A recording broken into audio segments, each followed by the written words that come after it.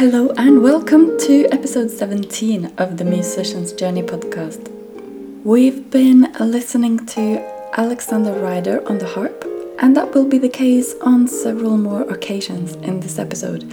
The titles are in French, so I'll leave them written in the show notes rather than attempting to pronounce them. Alex and I would, together with Anastasia Rasvalya-Eva, who was featured in episode 4, attend some orchestral summer courses in Norway around 10 years ago. When you hear his voice slightly trailing off for a second, that's because it turns around to look at the harps right behind him in his room. And now over to Alex himself. My name is Alex Ryder. I play the harp. I work professionally as a harpist, teaching, playing with ensembles and solos just as they come along. I have a really special interest in more historical aspects of harp playing, particularly in France around the turn of the last century, around 1900, because we have like an explosion of really valuable solo chamber music, orchestral writing that originated in France about that time. And that's to do with improvements to the mechanism of the instrument and also the quality of player that was being produced there 100 years ago. And in my career, I've focused on particular figures from that time. Perhaps we can go into that a bit more.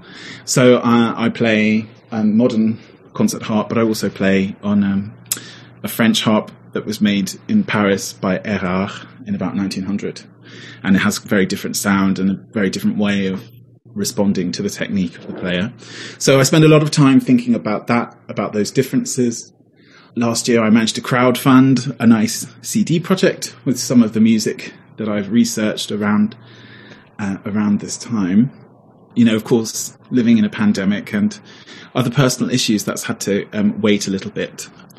So that's something else perhaps we can go into because it's something I'm quite open about. And yeah, I love teaching. I love writing. I also edit the magazine of the United Kingdom Harp Association. I do lectures. I do talking about my research about music. So yeah, that's me. Wow, that sounds like a full-time musician. Are you self-employed?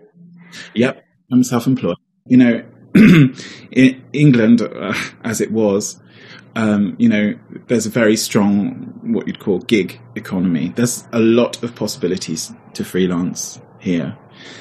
So when you teach, it's very easy to teach privately. I also teach in the Cathedral School in Chichester, where I have 4 harp pupils, but I also have a roster of private students, but a lot of adults actually, who teach me so much. I'm very fond of all my students. I have to be honest, I haven't got one student at the moment where I think, oh my goodness, what am I going to do with this person? All amazing. No, not in a horrible way, but it's just, you know, I feel really lucky that I've managed to have a lovely communication with all my pupils, and they all give me something back in every lesson. I'm never bored. The orchestral side, a lot of freelancing around London. I don't live in London. I live about 90 minutes outside, which suits me perfectly. I live by the sea. But of course, you know, now we have the political landscape in the UK has changed a lot in the past 10 years, a lot from the country I grew up in, actually. And it's quite, I have to be honest, I feel quite frightened and worried about the political landscape here, particularly with Brexit, because, you know, I'm sorry for anyone listening, I'm totally against it 100%. I think it's unproductive, unconstructive, unnecessary, and it's created a lot of bitterness on both sides. But then I have to kind of, you know, remember my place. You know, my job as a musician is to give something to people that they enjoy, and I know it might sound kind of hippie, which is fine, but you know, it's my job to spread a bit of love and enjoyment and something which is totally outside of the political debates. I think music is a valuable tool politically. I think it would be stupid and naive of me to say, you know, music isn't political, because of course it is and should be. But I also think music has a place as a force for healing and bringing people together. And also lots of people, I notice audiences, and adult students, they go to music to help them sometimes go into a space where they can confront the wounds of the past. And the presence of music is like a friend. It's very consoling for them. And I have to be honest, I've experienced people in tears in concerts. I've cried in concerts. And I don't think it's just the beauty of the music. I think music has the power to take you out of yourself so that you can understand your life a bit better, understand things that have happened, understand things that you want to happen in the future. So yeah, I think despite the political landscape, there's still very much a place for music. I think music is really important for the world that's going to be when all this is kind of worked out, because I think it will lead to problems, confrontation, that will change the lives of many people. But once you get beyond that, that's where music can bring people together. Ooh, getting deep. It's getting Yeah. deep. So yeah, it's a full-time job. I'm self-employed, but it's also my passion, So music seeps in to whatever I'm doing, especially this research, that I do. Because I'm so interested in people and in the sociological side of harp playing. Harp for a long time has been considered kind of a marginal instrument. I remember when I told my parents I wanted to play, they were 100% supportive, but it was just like it came out of nowhere, and they didn't know anyone that played the harp.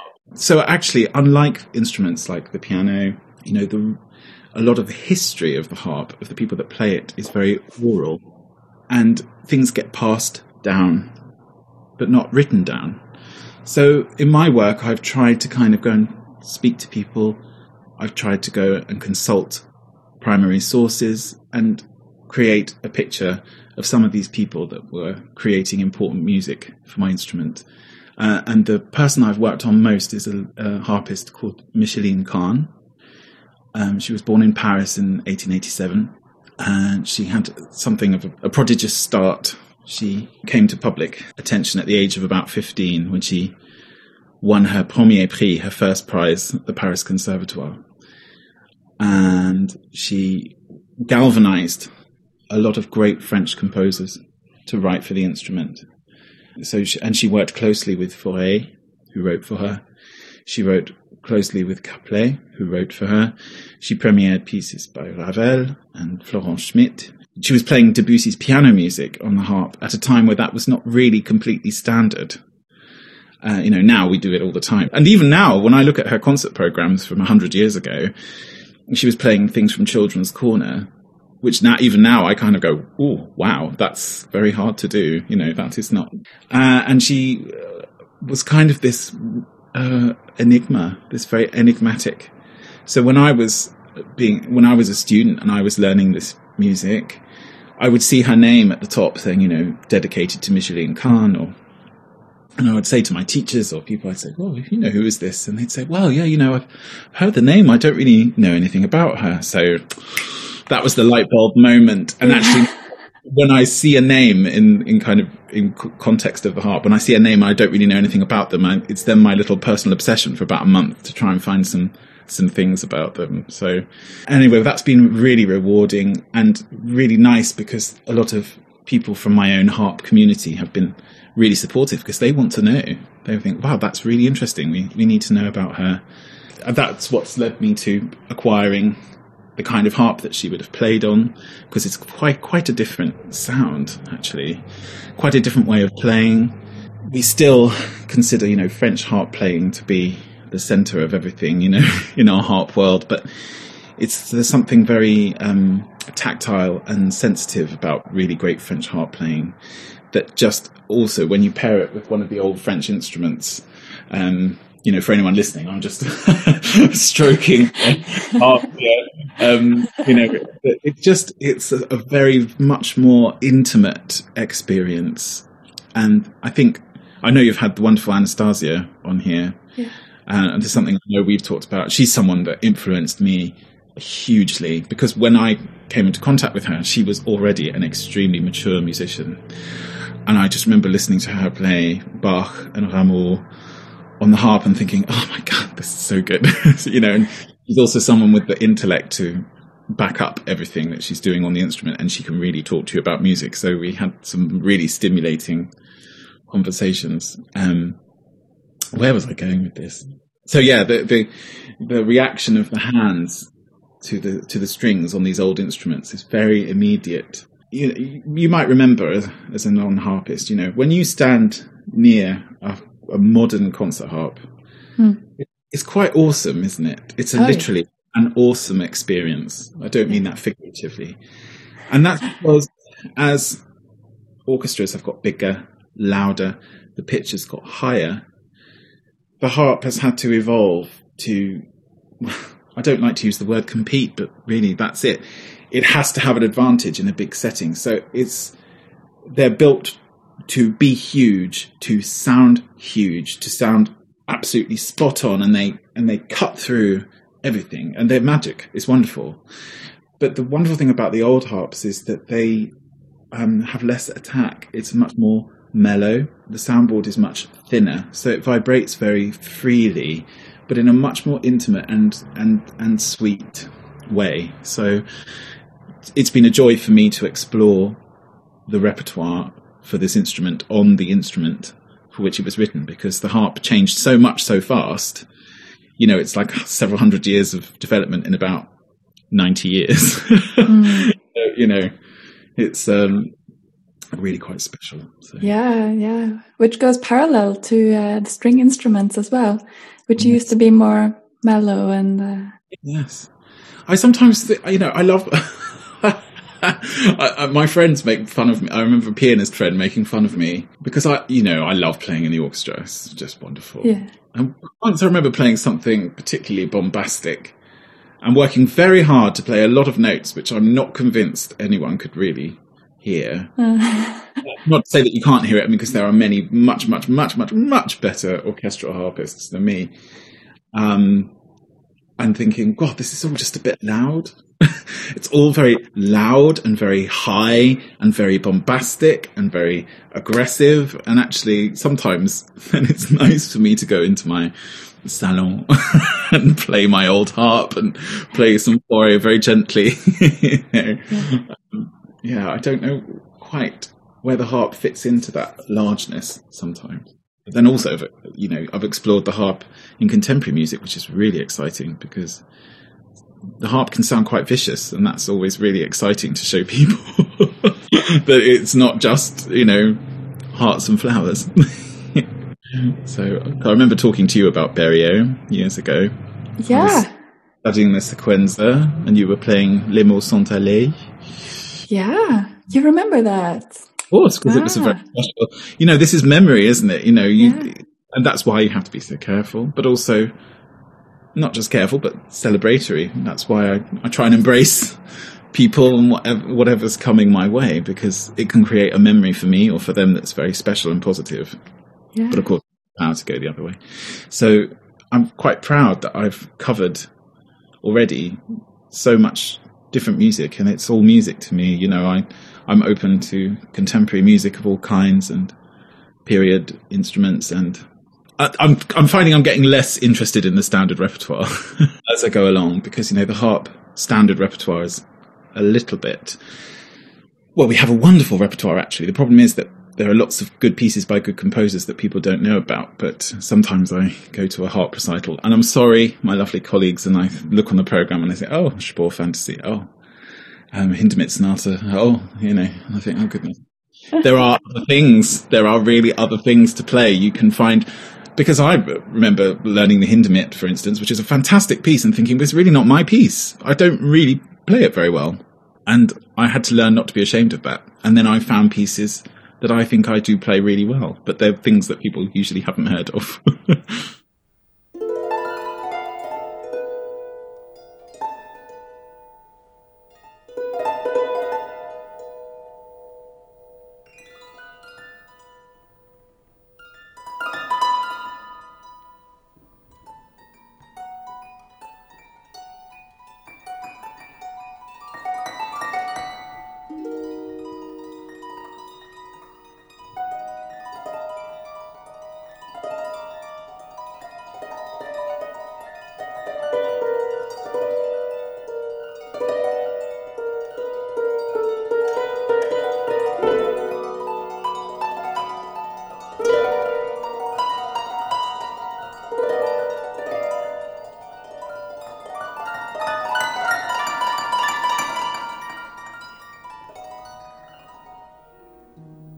But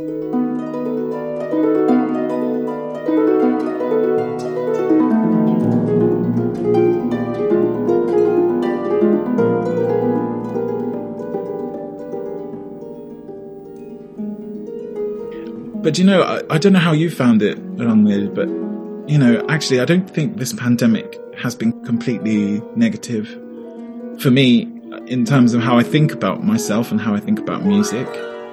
Because, when the economical side of being a musician becomes quite urgent, it's completely forgivable and completely normal to get lost in those practical problems and think, well, if I haven't got concerts, how am I going to keep a roof over my head? How am I going to put, gas in my car? Because sadly in the UK, I need a car with gas in it to move the harp around, because that's just the reality. But it's made me realise that no, it really is music for me. Yeah, I've just got to find a way to make it work.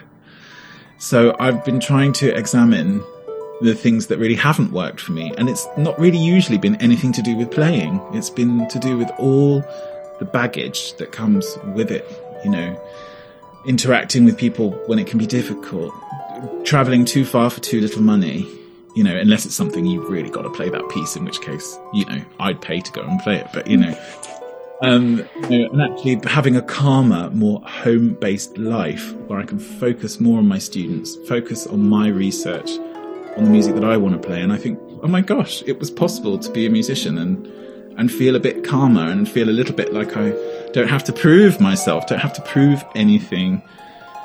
Because I think that's truly one of the most unattractive attributes of a musician. I'm so sorry. And I think maybe people might be screaming at the radio because you have to prove yourself, you have to win that competition, you have to get that job and show everyone how good you are, because that's how you're going to succeed.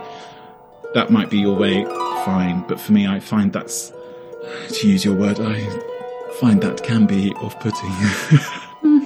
And normally when that energy comes into the room, I go into my shell a little bit, because I just kind of don't want to interact with it, don't want to feed it. Because, that energy feeds off taking from other people as well. Because if you need to be the best, you have to take away other people's power to feel that they're any good. I'm sorry. Yeah. And people can write to me and tell me how wrong I am. But I think if you need to be the best in the room, the first thing you have to do is level the competition. I think that's so ugly. So I won't have anything to do with that. I don't like competitive music making at all. And of course, to play in good orchestras, if you want a strong job, of course you have to do the auditions and be in that space and be the best. And good luck, but I'd rather find a space where my personality fits in and has value, which I think is why I think there's a lot of value in being a respected freelancer. Because, for me and my work, my orchestral work has been a lot of working when there's more than one harp, 2 harps, 3 or 4 even, but usually 2. And playing second as a freelancer is really quite a different job. You're someone that's outside of the situation, and in that way you can be quite a safe person for the person you're working with. The person you're working with might have some anxiety about particular conductor, particular solo, particular colleague, and you can just be there supporting with your sound, with your musicianship, but also with your personality, and give kindness and listen and just feel like that good little bit of support. Because, playing in an orchestra can be quite lonely, quite difficult. There are lots of different things to navigate. If you've ever seen a professional orchestra work when something isn't together, that is very illuminating. Because I've been in orchestras where something hasn't worked and everyone goes, okay, let's just have a second and let's work this out. Let's play this a few times. And when you work in that way and you have the space to do it, it always gets sorted. But I've also seen it where you're not playing in tune. You're not following me. You're not listening to me. You're not doing the same articulation as the violins. Blame, blame, blame, blame. And then the person that's being blamed goes, sorry, I did like a little space there. It was like an anemone going back in, like a flower going back in. And I think, oh God, that's so wrong and so damaging. Because I've been on the receiving end as well, and that's not what works for me. When I feel I'm being attacked, I can't give my best. If we're working together to make it work, it works. So yeah, I've loved being that person outside who can just be nice and play my best, and then also go and buy the cups of tea while they're finishing the piece that doesn't need two harps. And then I can leave the situation and go back to my life. So for the uninitiated, can you briefly explain what it means to be second harp? Okay, so having more than one harp in the orchestra has a number of functions. If you go back to when the harp was quite new in the orchestra, I say new because it was a continuo instrument for many centuries. But when you're talking about orchestra in the modern sense, the modern symphony orchestra, when you go back to the 1800s, having multiple harps was about giving some weight to the sound. So if you go back to Berlioz, who was wonderful, eccentric, and he thought, 30 harps was the ideal. Goodness knows what the tuning has been like, but oh my goodness. And, so I've played in many Berlioz spectaculars with 6 or more harps. And I did quite a memorable concert at the Proms a few years ago where we did the Damnation of Faust. And there was this wonderful scene at the end where Marguerite ascends to heaven. This lovely music with this choir of harps. I think we had 6. It just sounds amazing. So it's multiple harps to build up the sound. As possibilities for more chromatic writing came to the fore, again, these wonderful French composers, Ravel and Debussy, realized that having more than one harp gave them freedom to have the sound of the harp, no matter how difficult the modulation. Because you see, the harp is what we call a diatonic instrument. It's tuned to one scale, but we change the key, we modulate by manipulating 7 foot pedals, one for each tone of the scale. So we start in one key, and then as we go along, we change key mechanically using these foot pedals, which manipulate the string and sharpen it or flatten it, as we say in English. Pitch goes higher or lower. That's the simple way of explaining it. And sometimes, of course, we're only human with 2 hands and 2 feet. So sometimes the modulation just gets a little bit too much for us, too much for the instrument. So some composers realize that by dividing those changes between multiple instruments, you still have that exciting harp sound with whatever notes. So if you look at Daphne and Chloe by Ravel, you have these harp playing these lovely sort of shushing glissandos. But then the next bar, the second harp will play one in a completely different key, and which one player could never do. So it's about sound, it's about modulation. I mean, and then by the time you're getting to a second Viennese school with Schoenberg and Weber, we nearly always need 3 harps to play their single part because it's so chromatic. So usually the second harp will be written in a way that supports the sound of the first harp. So you're almost creating a resonance, like a bath, a lovely bath or a lovely cushion for the sound of the first harp to sit in. I imagine it's the same across the orchestra, whether you're playing second flute. So you get your share of notes to add to the texture, but it's something with 2 harps, I think, that's about sound. And I think a really good second harp is someone that knows how to be the same, but slightly under, knows how to follow. I mean, I have to be honest, it's caused a few difficulties in my life, because when I'm playing second harp, I tend to really just refer to the first harp and not the conductor. Yeah. But that's something I learned from Willy Postma, because I had absolutely no idea how to play second harp when I first played in those orchestra courses with Anastasia. I didn't know what I was doing. Really, I promise you. And it wasn't deliberate. I was, English boy from a small town. There'd only ever been really one harp in the orchestra. And I think being in youth orchestras as a kid, I was pretty good. So I was always number 1. So if there were other harps, they were following me. Yeah. So, and I actually learned a little bit there about putting my ego in the back seat, and learned the absolute joy of being a good second to a really good first. I sometimes wish I could rewind those moments, because some of those moments with Anastasia, I'm going pink even though I think about it. It's so embarrassing. But, I learned, I was learning. So, come on, cut me some slack. I cut myself some slack.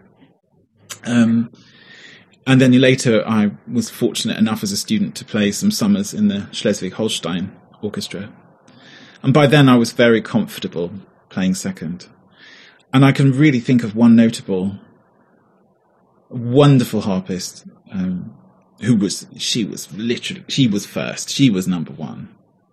And I was really happy being second. And it was just joy. There wasn't ever two notes that weren't together. We were so together because she was so happy to lead and I was so happy to follow.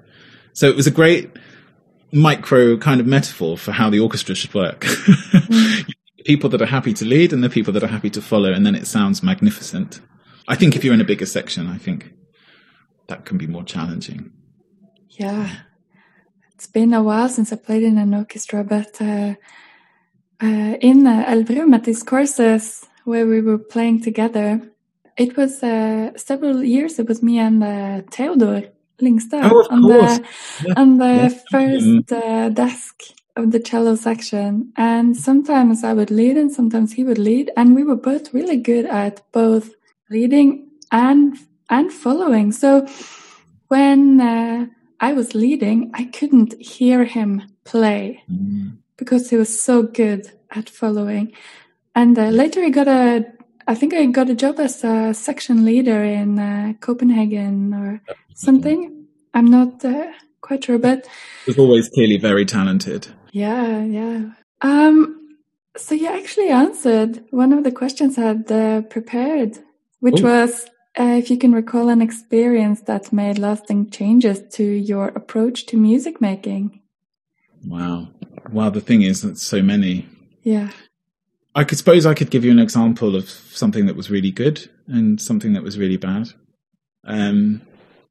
Something wonderful that changed my approach to playing was, I think, having the possibility to study with a teacher who I really wasn't good enough to study with. I mean, again, I'm looking back on my past and thinking, oh God, that was embarrassing.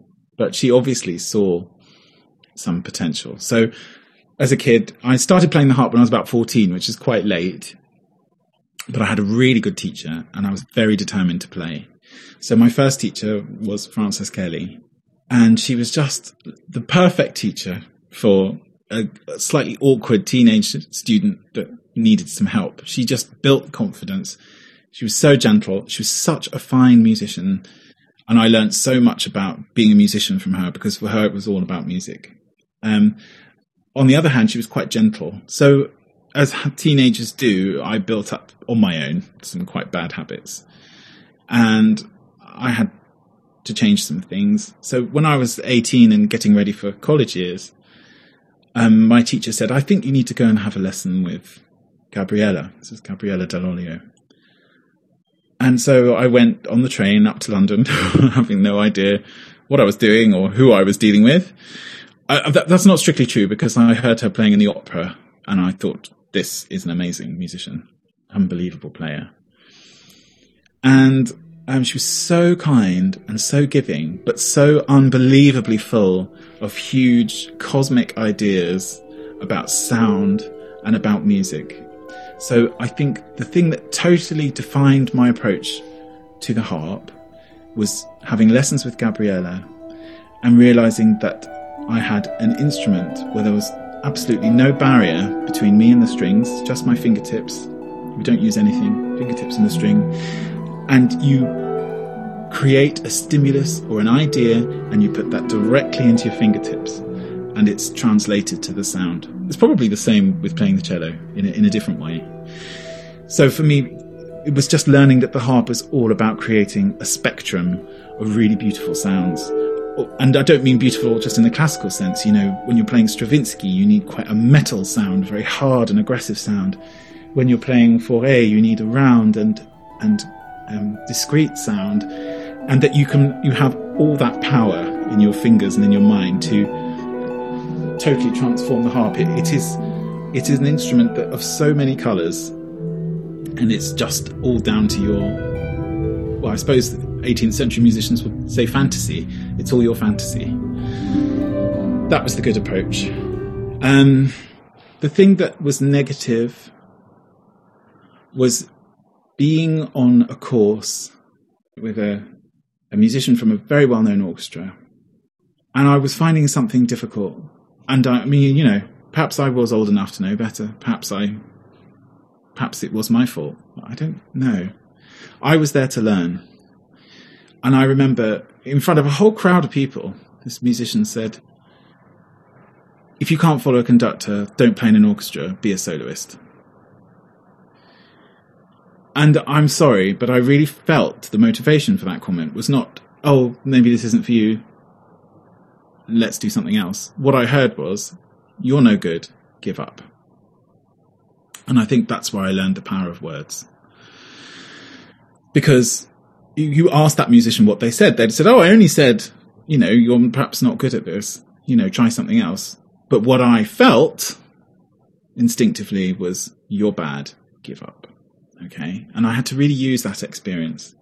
And I look back and I'm indignant, really, because when it's your job to teach, when you're on a course with someone, and if you're teaching someone who is actually trying, who is actually practicing, who is applying themselves, you have absolutely no right. You have no right to tell them that they should or shouldn't play or shouldn't do something or should give up. That is absolutely outside the gift, the motivation, the remit of the teacher. That is the one thing you do not do. And it's the one thing I will never do. Ever. And I think maybe that's why sometimes people come to me, sometimes younger professionals come to me to play something, an audition or a concert program. And I think that is just such a high compliment. It really makes me feel amazing, because I think I can be someone that no matter how bad it feels, I am amazing at helping people find the positives and find a way forward. Simply because I won't ever tell anyone they should give up. I've told people to stop doing things that hurt them. No, because I remember having a friend call me and they were just in panic. They were panicking and they were trying to record something and it just wasn't happening that day. And I said, stop. You have to stop today. Today you tried, and that's the important thing. Today you tried and it didn't happen. That's not a failure. Put it in the bin and start again tomorrow and you will feel 100% better. And that was right. So yeah, I've told people to have a break, stop what you're doing because it's not helping, but to give up, I would never. So those are the two things. Making a beautiful sound on your instrument, and that is the joy of music, is making a beautiful sound, no matter the character of the sound. And the other thing I learned was never put anyone so down they think they should give up. Yeah, those are my experiences. That's so beautiful. Well, I don't know.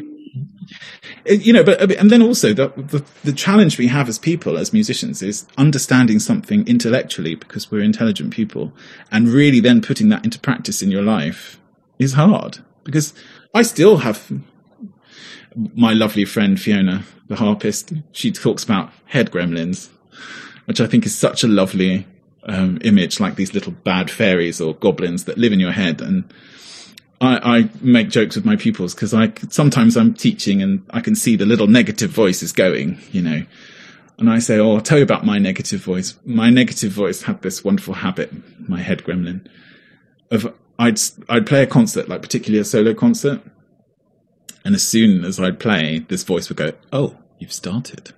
Should we have started? Were you ready to start? Oh dear. Page 2, I'm still going, I shouldn't have started. You have to learn to work with those voices, but also keep them in their place. And I was lucky enough, I had Gabriella for years. And then as a postgraduate student, as a master's student, I studied in London with Imogen Barford at the Guildhall School. And what was so amazing about her was that she saw I had all these things from Gabriella that I wanted to keep, and she really respected those. And it was like Gabriella had kind of built the house, and then I needed someone to come and just like tidy up and put the furniture in and make it really a home. She made it a home for me to live in. And it was her that kind of noticed that I had these really powerful negative voices that were making things not work. And she said, you have to know that the voice is there. You're never going to get rid of it. Because there's also the voice that says, don't drive off the road. It's the voice that says, you know, when you go under the water to swim, you have to come back up for air. It's a voice that protects you. But it's also, when you're playing music, it's a voice that needs to be there, but you also have to keep it in its place. And she said, it's like, you know, you go into the room and it's there. You're going to acknowledge them, but you're not going to engage them in conversation. And that's been so useful. That's been also an amazing approach that's helped me. When that voice is very loud, I think, well, you're here in the room, but I don't have to engage with you. So, yeah. Well, it's really great you brought that up, because maybe a lot of people imagine that when musicians perform, we're just completely submerged in the music. But actually, there can be quite a lot happening in our mind that is usually happening at all times anyway. All kinds of thoughts about potential for failure and get back to what I had been preparing now, get back into this state of mind I had the other day. And I think there are a few things you have to understand as a musician. Number one is you can't be at your best 100% of the time. It's not possible. And trying to achieve that ideal is deadly. I really believe that. Again, people can throw things at the radio or computer. The second thing is there are other things going on in everyone's lives. And I remember about 2 years ago, my mother was seriously ill in hospital, but I had a lot of concert work to get through. And I really did a lot of those concerts on autopilot because I was in survival mode. I was going to the hospital to be with her as much as possible. She's completely well now, may I say, but it was quite bad for a while. And I had to kind of say, well, you know, if I play wrong notes or if I'm not really here in the room being the most amazing, sparkly musician, it's okay because my flesh and blood is sick, and that's more important. And also, it's like it's like the food you put in your body. You know, I think I'm someone who loves food, by the way. I think you have to put in healthy stuff pretty much 100% of the time.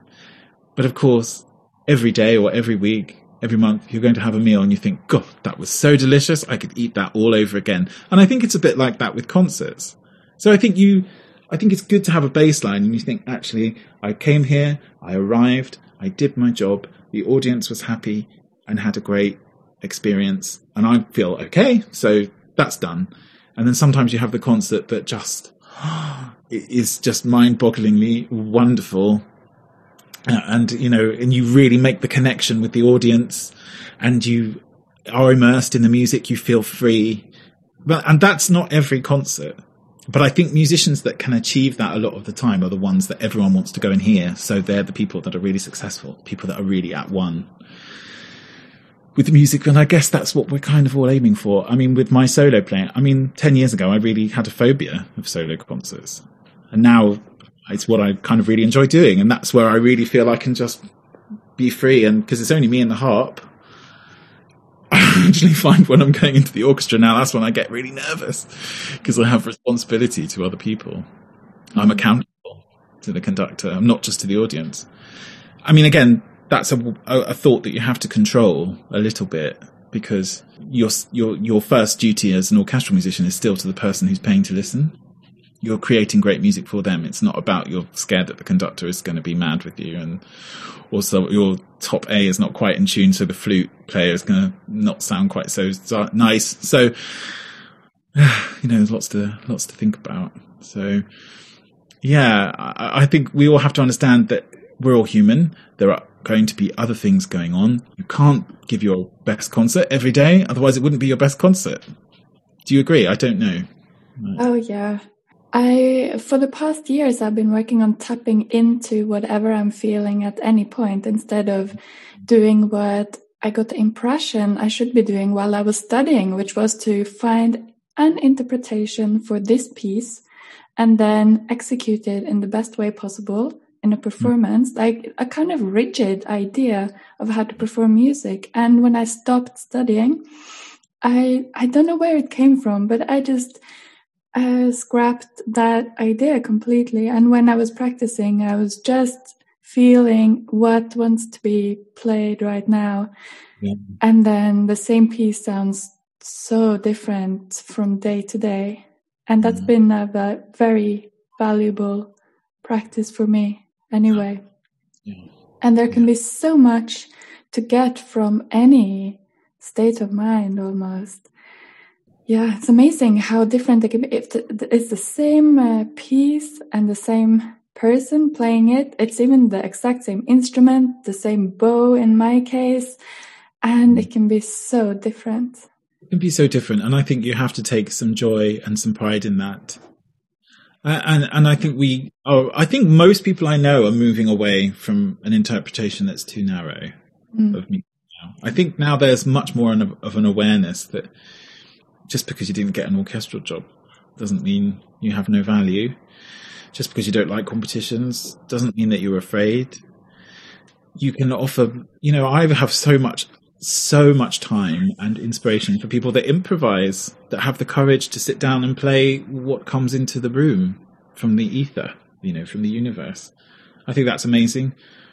I'm really interested now in going to listen to improvisers, people that improvise, free improvisation beyond folk music or jazz, which has a methodology and core values which need to be met. And I still love folk music and jazz, by the way.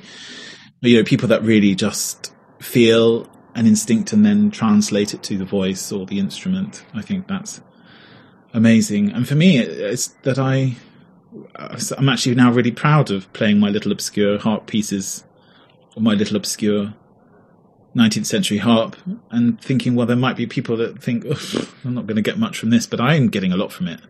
And then I will attract the people that want to listen to that as well. And then that's just, what a luxury.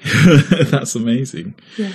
I think the world will emerge from this pandemic. I think musicians will emerge. And I think it will be that everyone needs to have pride in themselves and the conviction that they can move forward and offer something that people want to hear and hopefully pay for, because then you can eat. Yeah. Do you find social media helpful? I think social media is a very urgent question for anyone that's playing music. I think social media has a really high level of value because that's where people are now. You want to put your music where people are, or you want to put the opportunity to hear you in the way of people that use social media. Because, if you want to do a concert and you want people to come, it's the same as perhaps before, put the advertisement in the newspaper or in your small community, where I lived, up on the village hall, you want people to see it and to come and to hear you and to share. I get a lot of enjoyment from just being perhaps on Instagram and someone that puts a really genuine little recording of themselves practicing something, and I think, God, they sound really beautiful today, and I think, wow, that's great. I really enjoy that. I get a lot of joy. I get the opposite emotion when I feel that, what can I say, that the content is about being content rather than leading you to a more genuine communication. Do you know what I'm trying to say? Sometimes I'm afraid I hear something and I think, was this really happening, or was this just for social media? Were you really at this point of practicing, or did you practice this so that you could put it on social media? That, I think, is trying to find a good word that's not a horrible value judgment, but it just does nothing for me, and I can sense it and I move on. Yeah. Whereas when I feel like it's someone that's inviting me to share in their world and they're using social media as a tool to bring me that, then it's very interesting. When I feel that it's all about the social media, then I completely lose interest. And I think I'm not the only one. I think lots of people are more intelligent than you give them credit for. And I think it's a wider issue. Like I say, I've found social media very useful this year for staying in touch with friends, colleagues, family, even, because I haven't been even seeing family, because of this pandemic. And it's great to say, this was a moment from my day, thinking of you all. These are some beautiful flowers. This was my gorgeous lunch. I saw a friend. I'm so happy. And then all your common friends will go, oh, it's wonderful to see you together. I think that is really useful. And then you have the other kind, which has been arranged and curated, as we say in English. We call it the curated life. where you've selected everything carefully to give a certain impression. And I think that is toxic. I think it's messing with the mental health of children and young people because they think that's how they should be. They should achieve this level of curation. And I think that's the problem that we'll have to deal with in the generations to come. So it's identifying the fact that you can use it as a genuine reflection of your genuine life, or you can use it to create an impression of a false life. And it's the same in everyday life, and it's the same in music. So yeah, in short, useful tool, but it's a tool. It's not the whole story. Yeah. My relationship to social media changed drastically this year when I started to consider the possibility of doing music for a living, because then there was a very clear focus point, or I had an agenda. There was a thought behind how I used it, and that hadn't really been the case before. So when I made a Facebook account again after a break and an Instagram account for the first time, I made an account on LinkedIn as well, but that's just there. I'm not doing much with that. And it's kind of a joke. I love that. That's kind of a joke in the world, isn't it? LinkedIn, because everyone kind of has one, but no one really knows what it does or if they even have it. They just know that someone wants to join your LinkedIn. Well, I'm showing my ignorance now, probably. I'm kind of curious about if it can lead to something. I have been listening to this podcast called the Freelance Musician Podcast, which is it's a British one. It's a British woman who makes it. What is it? I think I know of it. It's not one I've listened to my shame, because I think it's very good. I've heard very good things about it. Yeah, it's very practical. And I remember one of the guests she had on was a freelance violinist, I think. And she said that for her, most things happen on LinkedIn for her as a freelance musician. But anyway, for me, I'm focusing most on Facebook and Instagram. And this has made me, I think, more tolerant to whatever behavior I see others have in social media, because now that I have this agenda with what I post and how I behave, which is to attract cello students for the moment and people who might need a cellist for any reason at all, that's my main aim. So when I see something that doesn't interest me, I simply think, well, this has just not been made for me. It's as simple as that. They try to reach someone, and that someone is not me. So I'm not even going to be a... What is that? I'm sorry, I interrupt you, and it's quite difficult over Zoom, to have I know. No, I completely agree. No, I completely agree with you, was all I was saying. It's quite often you have to think, well, this isn't for me, it's not about me. I think what I'm talking about is the slightly more shadowy, insidious part, where I think someone has gone on because they have a need. Which again, I think you have to have some empathy for, but it's just content that does nothing for the music, does nothing for the person, and is just filler. It's just likes, it's not leading to something beyond the social media. I think you have to use it as something that leads you from that moment. Yeah, but I think something that complicates it is that you can read or listen to a podcast where they say, to be more successful using social media, you have to do this and that. And the algorithms will favor those who post a story all the time. All these things that then change how people behave. So it's not all about what feels natural for me to do. It becomes more about doing what it takes to, to find the means to the end or something, to achieve what you want. And then this creates this very strange behavior, kind of inauthentic. Yeah. I think authenticity is a really useful word. Because by authenticity, we're just meaning something where you're being as close to what you naturally are as you can. but it's quite scary to be authentic, actually, especially when you rely on so many factors as a musician. Because, you know, as a freelance musician, the best way to describe it, and I've heard it used a lot, is it's an ecosystem. You can't just arrive on the scene and just be there earning a living. For some part of your career, at least, you're going to be reliant on the perception of other people. For me, that was, you know, when a more important, more accomplished harpist wasn't free, they have to recommend someone. You want to be on that list of people that they would consider to send instead.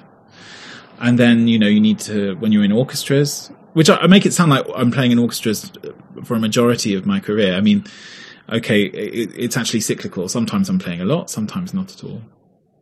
And then there's, you know, the conductor. You have to please the conductor. Then in England we have people called fixers, so people that will fix the freelance players for an orchestral concert, call them up, book them. You know, to an extent, your teacher, you know, when you're a student, and we spend a lot of years being students. So I think then to actually say, actually, now I need to start having a bit of faith in just myself and be just myself, that can feel a bit frightening. Mm-hmm. And I can remember about 4 years ago thinking, I'm going to have to start being myself more. Otherwise, I'm just going to be trying to please other people forever.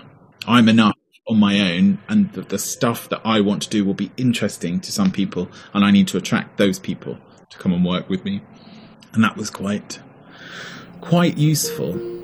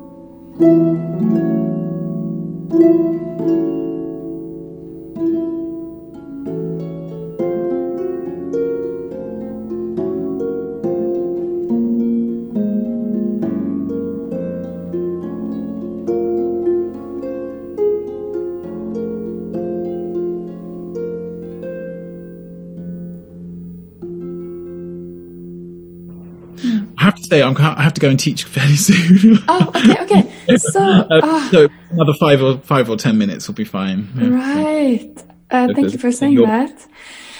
Do you have any thoughts about what it means for you to be a musician? I think to be a musician is a very privileged thing. And by privileged, I mean in a nice sense, but also in the more difficult sense. In the more difficult sense, I'll start with that. It meant that, unfortunately, the modern reality was that I had to have nice parents who supported me and who made it possible for me to learn an instrument. State funding for instrument lessons was quite little when I was young, and it certainly didn't cover the harp.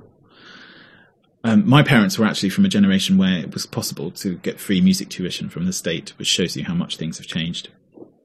I mean, my parents had quite ordinary jobs. My father was a policeman. My mum worked in an administrative job, worked very hard. But they loved music and they loved their children, and they were willing to put money into the investment for my future. So that was privilege. And not everyone has that privilege. So I'm very interested in looking now. I think it's going to become our responsibility to think, well, how can we get music to people that have no privilege? And lots of people have been doing that for years. So I'm not saying that's not going on, but I think I need to now start examining the less selfish aspects of it. It's very nice for me also as well to be in English we say the ivory tower with my lovely harps and my lovely pieces, with people who like to listen to lovely harps and lovely pieces. Music should be a right. It is a human right, whether it's your human right to listen to it or your human right to try and manipulate it in whatever way to shape the music for yourself. It should be a right. That's my belief. It's also a privilege that I am just so lucky, because wherever I go, I can create a beautiful moment for someone. I can create a beautiful moment for just myself. And in fact, that was something I meant to talk about. I did put off my CD recording because at the start of the year I had an injury. I'd never had an injury before, and I found it psychologically almost impossible to deal with. I'm happy to say, with some wonderful support from the British Association of Performing Arts Medicine and a wonderful therapist, who coincidentally also plays the harp. So I couldn't have a more perfect therapist. I'm playing again and it feels great, and I'm good and I'm healing, because, it takes time. That's something people don't talk about very much and it's actually very common to experience injury. But anyway, when I actually couldn't play just for myself, I couldn't just sit down in the morning and play a few scales. That was I was like a bird without wings. And it made me realize how important and privileged it was just for myself, just to go into this other world of music and create sound. So that's my thought about being a musician. It's a privilege that you're lucky and you're blessed and you have a gift, but also a privilege that, the structures of society have made it possible for you. And that's something you have to be mindful of as well. And I don't know what to do yet, but I'll think of something. But it's on my mind to give something to people, because unfortunately inequality is growing so catastrophically in our world. There was always inequality, but it's growing so much that it's going to be all of our jobs soon to try and help this inequality, because it's dramatic. The good thing is that people are more aware of it. Lots of people, and I think musicians are good people as well. And I think everyone's good people, but you know what I mean. I think musicians are good at looking around them as well. And I think a lot of musicians of my generation, they're totally aware of the problems with structural inequality, racism. I'm realizing that the harp is quite a white instrument, and so I'm very grateful to that's been an amazing thing about Instagram. Some of my amazing non-white colleagues really putting out their harp playing, their music out there, and I want to amplify them and show interest in them. Too many to name. So it's been really great this year to actually just follow a load of non-white harpists on Instagram and see what they're up to. That's important. So yeah, privilege is the word, the good and the bad. That's my thought on being a musician in 2021. Oh wow, you just opened such a big can of worms to put like that. But there won't be time to go more into that. So since you have to teach? Yes, quite soon. But yeah.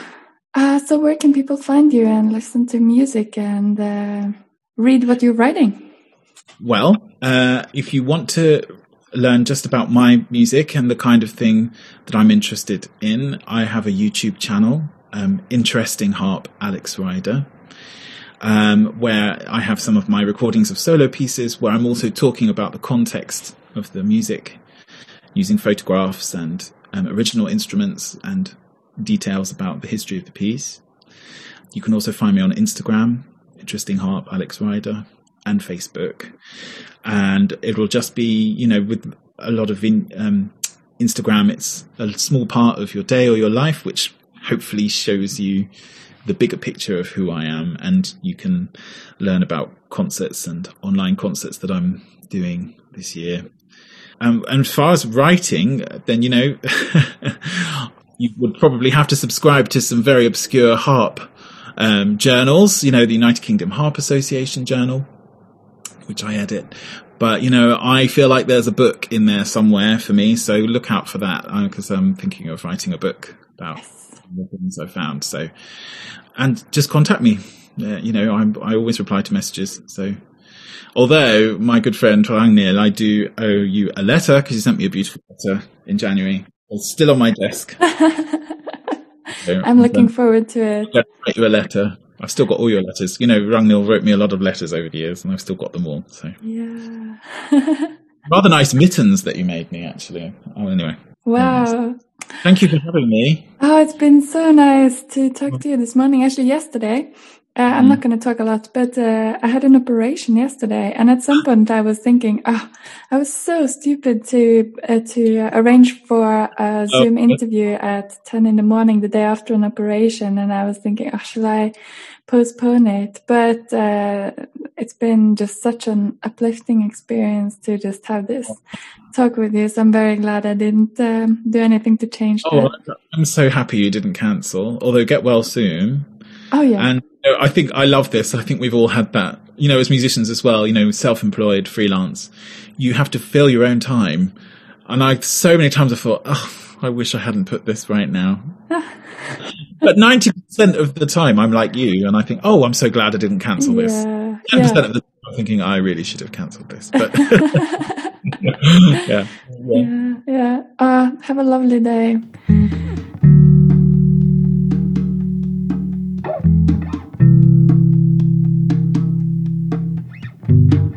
Thank you for listening.